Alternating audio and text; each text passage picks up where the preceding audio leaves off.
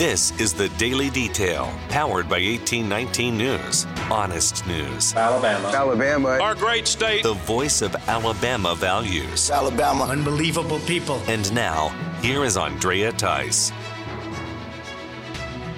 Both U.S. senators for Alabama are condemning the recent decision by 4 justices on the Colorado Supreme Court. Those 4 justices decided to disqualify Donald Trump from having his name put on the 2024 primary ballot in that state.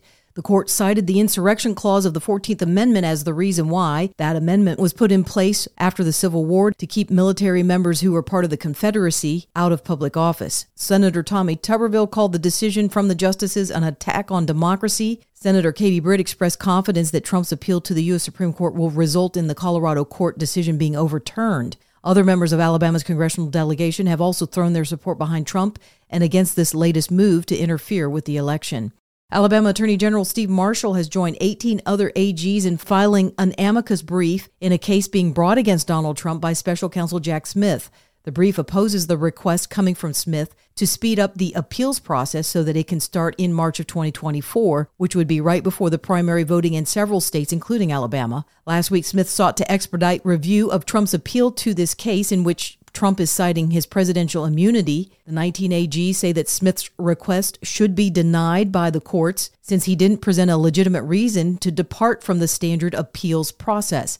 The briefing also refers to statements made by Joe Biden in 2022 that Trump would never become president again, and they suggest that Smith is playing a major part in election interference at the behest of Biden.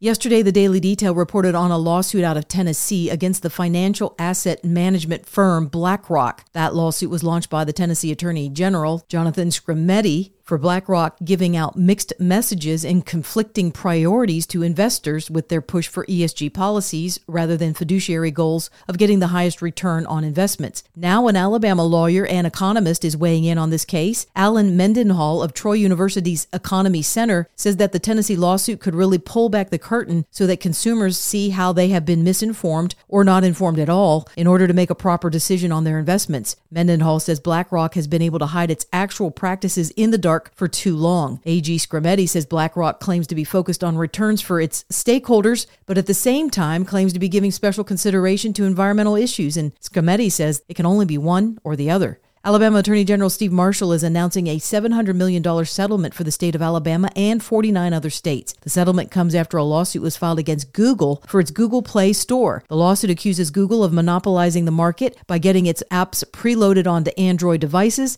and then buying off app developers within competing companies, as well as creating technological barriers to keep consumers from accessing and downloading other apps. Marshall says this settlement holds Google accountable and makes a strong statement to big tech companies to comply with the laws, and those laws are intended to provide a free market and fair treatment of consumers.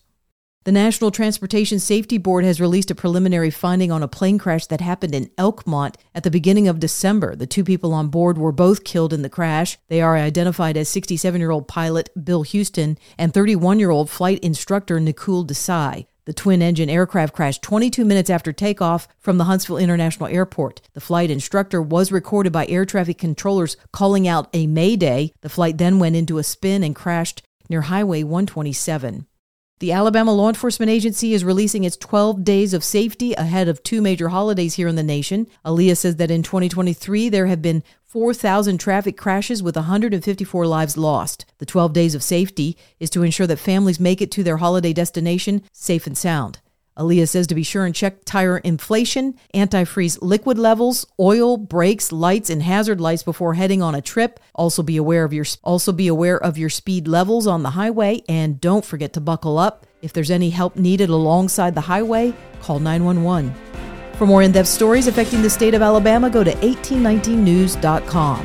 In national news, NBC News is reporting on the recent meeting that Joe Biden had with Chinese Communist dictator Xi Jinping. This is all coming off of accounts from several witnesses from both the U.S. and China sides. Xi Jinping apparently told Biden that Taiwan will become part of mainland China. The timing has just not been decided as to when. Xi Jinping also said that he would prefer to take over Taiwan peacefully rather than by force.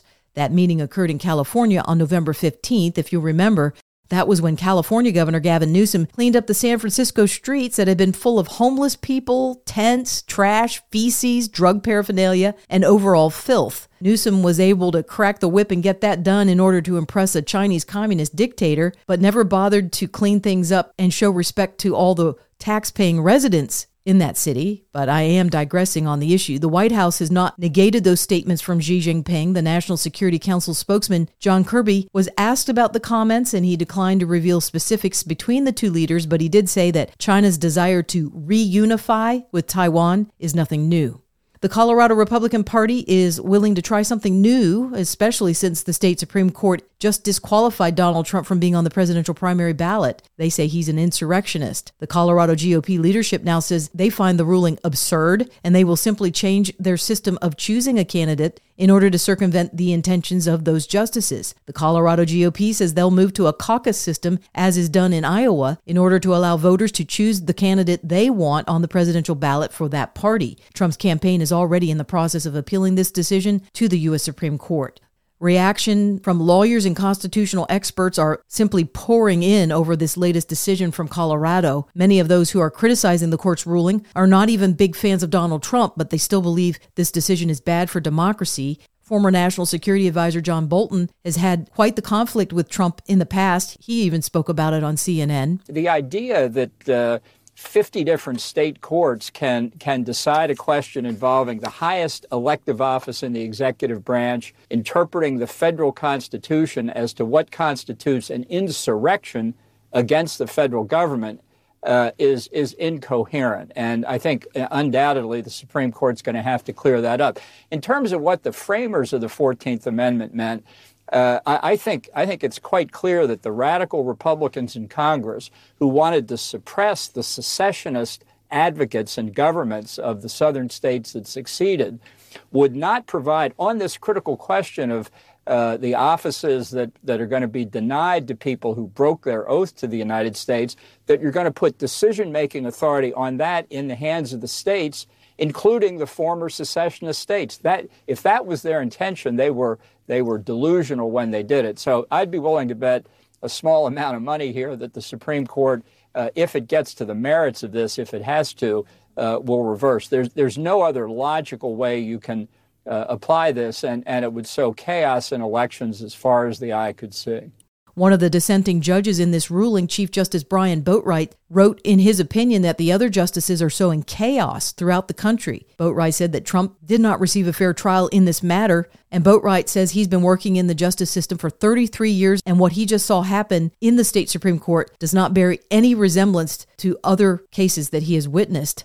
Attorney Mike Davis is a big proponent for Trump, and he's also the founder of the Article 3 Foundation and a practicing attorney in the state of Colorado. He spoke on the Benny Johnson podcast. Yeah, I mean, it's only a crime to object to elections in third world Marxist hellholes. You are allowed to object to elections in America. It is allowed by the Electoral Count Act of 1887. Democrats objected to Republican wins in 1968, 2000, 2004, and 2016. Do you see Al Gore and John Kerry and Hillary Clinton in jail? Hillary Clinton's still bitching and moaning about the Russians stealing the election. She's not in jail, right? So they're trying to put President Trump in jail for objecting to an election, which he's allowed to do under federal statute. He's also allowed to twist arms politically under the First Amendment. Unless you have evidence that Trump incited a riot on January 6th, there is nothing for which you can charge him. North Carolina Congressman Tom Tillis is already writing up legislation that would bar any federal funds for election administration from being sent to a state that is abusing the interpretation of the 14th Amendment. Tillis says that left-wing activists are making a mockery of the political system by this effort to remove Trump from the ballot. The legislation he is offering will change language within the Help America Vote Act of 2002. It places the U.S. Supreme Court as the sole jurisdiction to decide when Section 3 of the 14th Amendment should be applied to a candidate. That is the section that's dealing with insurrectionists as defined from the Civil War era when that amendment was made. House Speaker Mike Johnson seems to be in agreement with Tillis and his bill. Johnson released a statement saying that regardless of political affiliation, every citizen registered to vote should not be denied the right to support and vote the leading candidate within their party. Harvard President Claudine Gay is not off the hot seat yet. The U.S. House is now looking into the writings belonging to Gay. The chairwoman of the House Education Committee, Congresswoman Virginia Foxx of Virginia, is now posing questions to Harvard University about their standard of academic integrity as applied to faculty members and whether it's the same standard that's being applied to their students. Foxx indicated that federal funds to Harvard are contingent upon their accreditation, and that accreditation is contingent upon them complying with the New England Commission of Higher Education. That commission has a standard that universities deal swiftly with cheating and plagiarism. The Harvard president is facing accusations of plagiarism in her doctoral dissertation. The plagiarism by Gay was first detailed by the Manhattan Institute and involves the use of 20 authors in Gay's 11 academic papers. You're listening to The Daily Detail from 1819 News. If you are enjoying The Daily Detail and want to make sure that these reports come up easily on your smartphone, then be sure to hit the subscribe or follow button on whatever podcasting app you are using. It's usually on the main page of The Daily Detail. That could be on Spotify, Apple Podcasts, Podbeam, or some other app. And also be sure to visit 1819 News for more reliable, up-to-date information on what's going on around here in Alabama. You can also join 1819 News by becoming a member, which will get you exclusive content as well as 1819 merchandise. You can visit 1819news.com/membership to learn more. I'm Andrea Tice. I'll be back again tomorrow. I look forward to updating you then. Alabama. Our great state. Alabama. Of Alabama. This has been The Daily Detail.